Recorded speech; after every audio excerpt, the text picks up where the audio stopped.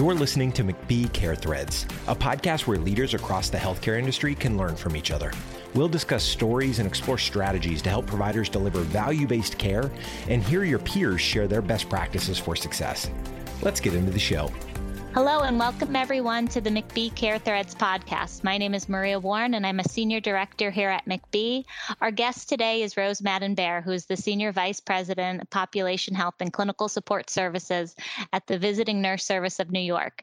Today's episode, we will be discussing population health and risk-based models. So let's get started. Rose, it's an honor to have you as a guest on today's podcast. Why don't you take a minute to introduce yourself and talk a little bit about your background? Thank you, Maria. So I am, as Maria indicated, I am Senior Vice President of Population Health and Clinical Support Services of the Visiting Nurse Service of New York. And what that entails is I am responsible for, on the provider side, the value-based care model delivery, that the various arrangements that we have with health plans and risk-bearing entities. In addition, education and professional development reports to me. And as recent as a month ago, the home-based primary care practice also reports to me, which is Esprit Medical Care. I am a nurse by background, an advanced practice nurse. I've been an advanced practice nurse for several decades. I started in nursing in intensive care and then ultimately transitioned to home care and hospice, or what I call community-based care. I also have experience in managed care. I was involved in the inception of managed long-term care and in some of the earlier Medicare Advantage demonstrations as well. And I was responsible for quality across an entire health system in my prior experience. I was a full-time visiting nurse at one time and primarily took on a lot of what they called the really clinically complex populations. So I was doing chemotherapy in the home, pain management, hydration, TPN. My first master's, my MSN, is in oncology. As a clinical specialist, I'm also boarded in advanced community health, and it was a natural transition to do both home and hospice care because of that oncology background. So did everything from, the high-tech treatments all the way to end of life. I also went back to school for my master's in health administration. And then about 5 years ago, I went back to school, and I've always been very, very interested in the integration of medical and behavioral and in caring for populations and how they coexist. It dates back to even my MSN days when I was taking care of oncology patients and looking at things like body image with ostomy patients, depression and anxiety, and all of that. So I came full circle. I received a DNP from Duke University in evidence-based practice, and it was primarily in the area of the integration of medical and behavioral health into taking care of populations. Tell us about how you got started in population health and the journey you've been on building the program at VNS and why. How I got into population health. I started in population health before anybody knew what it was. In fact, I used to get from my colleagues, can you kind of sort of try to explain what that is? And it really was a desire to sort of look at populations, not just through a traditional, what I call biomedical model, but really look at populations through a very different lens, a psychological lens, a sociological lens, health disparities, health equity, social justice, and of course, the medical model as well. When we first, dating back the beginnings of what we did in population health was after Superstorm Sandy, there was a small group of us that were doing community health assessments, vulnerable communities after the storm that were disenfranchised. We worked with a number of volunteer groups that were first responder groups, and one group was Heart 9/11, and they were very much like sort of a Rubicon, where they went into communities. They would build back communities through rebuilding homes. But they were seeing disenfranchised populations. They were seeing high rates of domestic violence, alcoholism, mental health issues, PTSD, and closed pharmacies, closed primary care practices, and all of that. And they asked for our help to go into these communities, do community health assessments, render mental health first aid and counseling, help these communities reconnect with their primary care, and, help with social determinants of health, like refilling their medications. And for that work, we actually, American Red Cross, was out there in the communities, and we're seeing what we were doing, the work that we were doing, and had offered us a grant to work with to rebuild these communities for approximately another year and a half. And they granted us. And that was the beginnings of us really starting to really look at population health and what it's like to look at communities way beyond, medical diseases and chronic and clinical conditions, but to really look at food deserts and look at where people lived, how far they lived from their PCP, and could they access care and all of that. And for that, New York City allowed us to ring the closing bell of the New York Stock Exchange as a thank you for the work that we had done for New York City. And so began, from these very humble beginnings, us really starting to build out what we know today as population health, really looking at value and what these models can look like. We had just about finished that work when the organization decided to embark on a bundle, a Model 3 bundle with CMMI. And I often talk about, people talk about dipping your toe into risk. We plunged full on into full upside and downside risk with very difficult and complicated populations. We took heart disease and we took congestive heart failure and took on a 90-day bundle. And we did that. That was starting in 2014. We really believed that the work that we had done prior to that, and really looking at vulnerable communities and looking at care coordination of populations, was really going to set us up pretty well for starting to look at value-based care. So I was asked to build out a model and to look at the possibilities that, not to look at the confines of volume and reimbursement, but really kind of be challenged to be innovative and look at if, in fact, we built out a model and it truly had value, then there would be, and we did this in a value-based model arrangement, that there would be a return on investment. So we went deep into the evidence and really looked at, a care model. And I worked with two other individuals. We were a team of 3. So don't ever be scared that you have to have this big, large group of people to, you could fit us in a walk-in closet, the 3 of us building out this model. And we embarked on the bundle and started, hired some nurses and really started to build our evidence-based and our data around what really causes people to go back into the hospital or seek out emergency room visits. And more often than not, it wasn't their medical condition. It was a host of other reasons that we saw. Thanks for sharing your background and what led to the development of Population Health at VNS-NY. Truly a pioneering course of action and looking into these various areas and social determinants and various areas within New York that has the most vulnerable populations and just the population density within the locations there.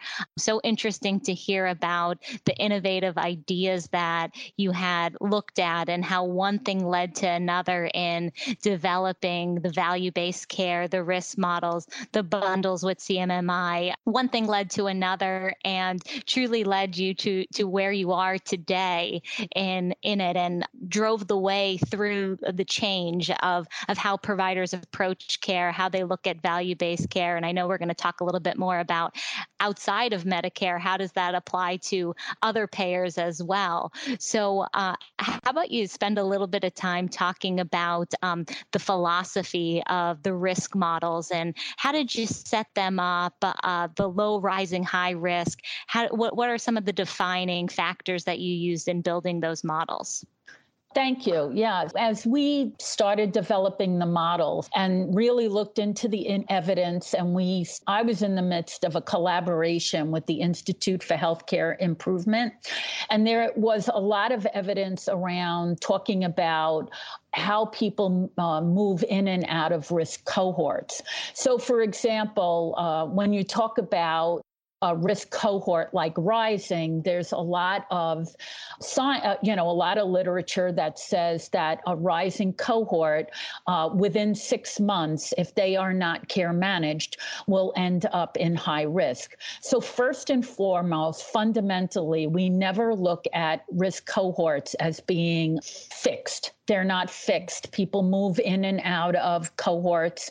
What we really wanted to look at developing a risk stratification model that incorporated all those things that were, like I said, beyond medical models. So, does the person have a caregiver? How many medications are they on?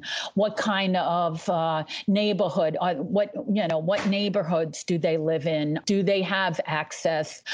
Do they have access to healthy foods? And, incorporating social determinants of health. Do they have protective things? Do they, variables? So we took our comprehensive assessment and adopted an evidence-based risk stratification of low, rising, and high, which is consistent with the IHI model, as I've mentioned a few minutes ago. And it basically incorporates a lot of not just diagnoses or the fact that they were rehospitalized in the past. That's kind of the easier stuff, but the stuff around what predisposes them in terms of functional ADLs, what predisposes them in terms of what's missing in their home environment or what does their home environment look like. And if you look at many of the risk stratification models, even, for health plans, they're based on claims or pharmacy claims or hospitalization claims. But we were hoping that we were going to be able to create a risk stratification that was going to prevent the utilization of hospitalizations, use historical data like that, but having the value of having a comprehensive assessment allows us to look at the home environment and take those variables and see how we can incorporate that into a risk stratification. So it's not just how many meds they're on, what kind of meds, medications are they on? Is their caregiver strain? Is the caregiver, because, I worked in an emergency room many, many years ago, and we used to talk about social admissions. Social admissions was code for, the caregiver is overburdened and can't take care of them. Or so you would have an emergency room drop off, if you will, where the caregiver just said, I can't do it anymore. So, or I need respite, or I need a break, or things like that. So we really wanted a risk stratification to be very inclusive of all the comprehensive factors that could affect somebody's risk in terms of seeking out emergency room or seeking out hospital, or ending up in the hospital, but also being able to be preventative in nature and protective in nature as well. Great. Thanks for sharing that information. And it shows that there's no cookie cutter approach to the risk stratifications and the models. And there's going to be so many drivers to it and how those patients get classified within it. Now, and we constantly build on our risk stratification. So we started off with a risk stratification cutoff point that was based on evidence, but then we took our bundle data.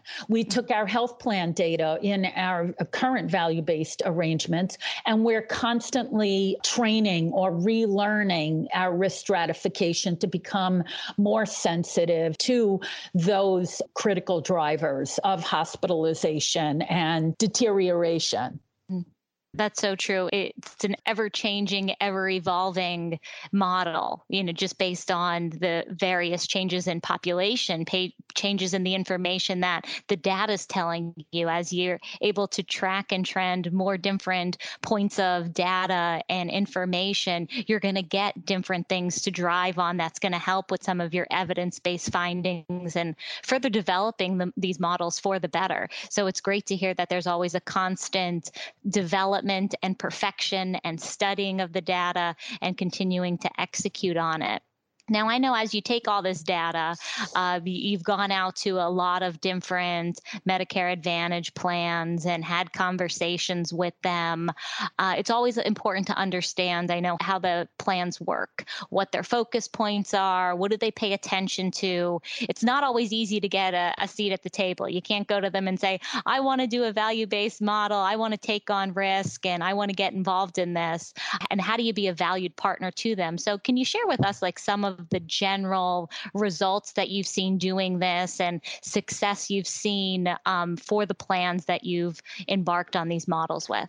We have various products with the plans. We have products that include a home care component. We have products that are care transitions models that are for non-home care eligible populations as well that need what health plans have described care transition support, but are not necessarily home care eligible individuals.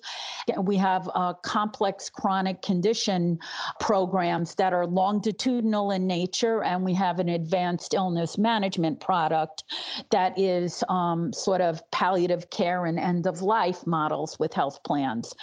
They're dependent upon the product. I would say, let's talk about the home care one, which we call our case rate model.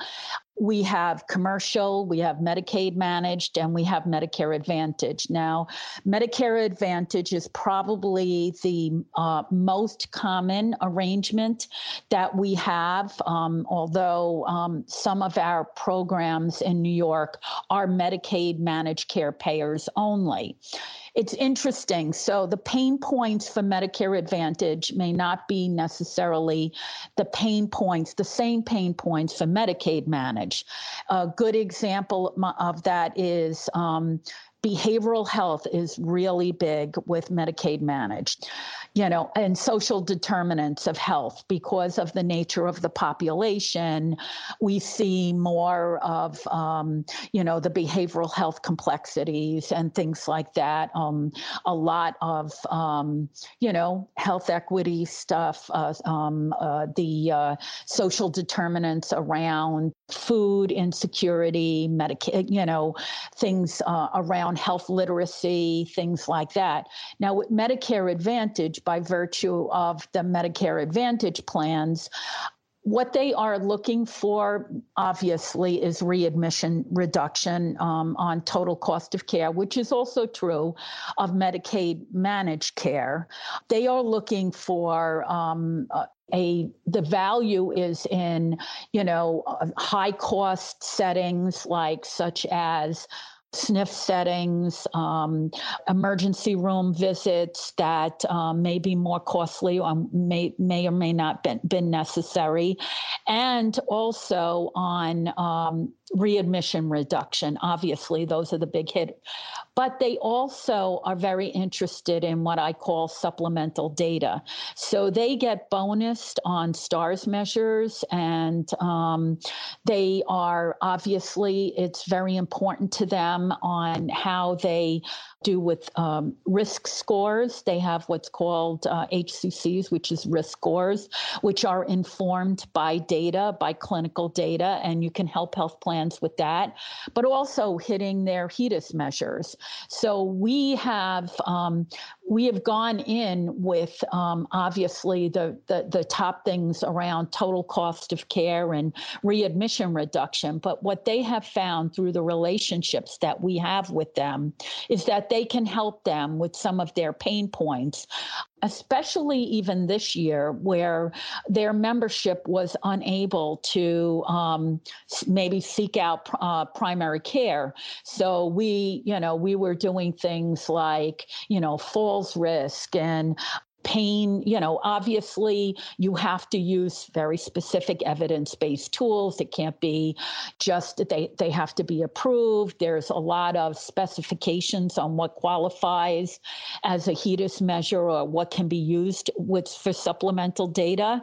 But if you really learn that speak and you really learn what's important to health plans in terms of that, what will really make a difference in total cost of care and helping them with their quality measures, you can really be a valued partner for them. You really have to learn what is important to the plans themselves, meet them where they are. It could be as simple as, there's a big difference between OASIS-based data and claims-based data. And, I think the value-based states are getting there because they're now starting to work with claims-based, I think, ED and hospitalizations in days. But even with us, New York is not a VBP state, but way back in 2014, when I was starting to work with these health plans, we had to, learn what is extraordinarily important to them. Their risk scores, their, how to help them with their quality measures. What are their certain plans? Not all health plans struggle with the same HEDIS measures. So you might be working with a health plan that struggles with falls risk. You should know that. You should be able to look at even, health plan data, STARS data, HEDIS data, and be able to really school yourself in terms of understanding what's important to a health plan. It doesn't hurt to say that you have a lot of experience in taking risk. You have to be, I go all the way back to bundles. We took full risk. It does get their attention when you have experience where you say, I've taken full upside and downside risk. So you must, I think it's really, really important to be ready to put skin in the game.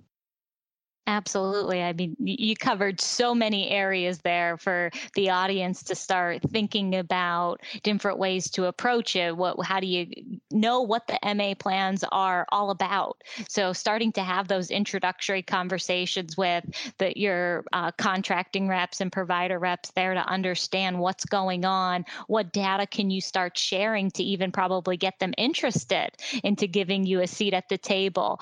So if we simplify all of that information for the listeners, what would you say would be the top things that they should start tracking or doing if they were looking to get into this? Like just a couple things that if they were going to focus in on, what should it be?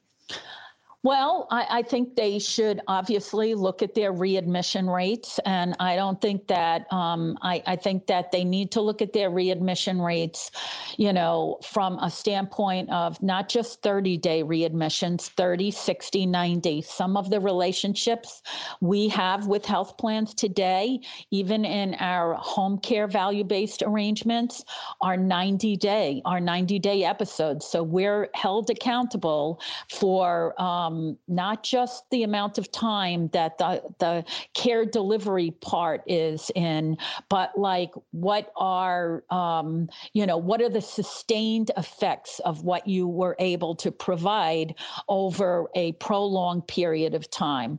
I would look at ED. I would look at how you're doing in your OBQI measures in terms of very specific, what I call, we measure what is the change in the delta.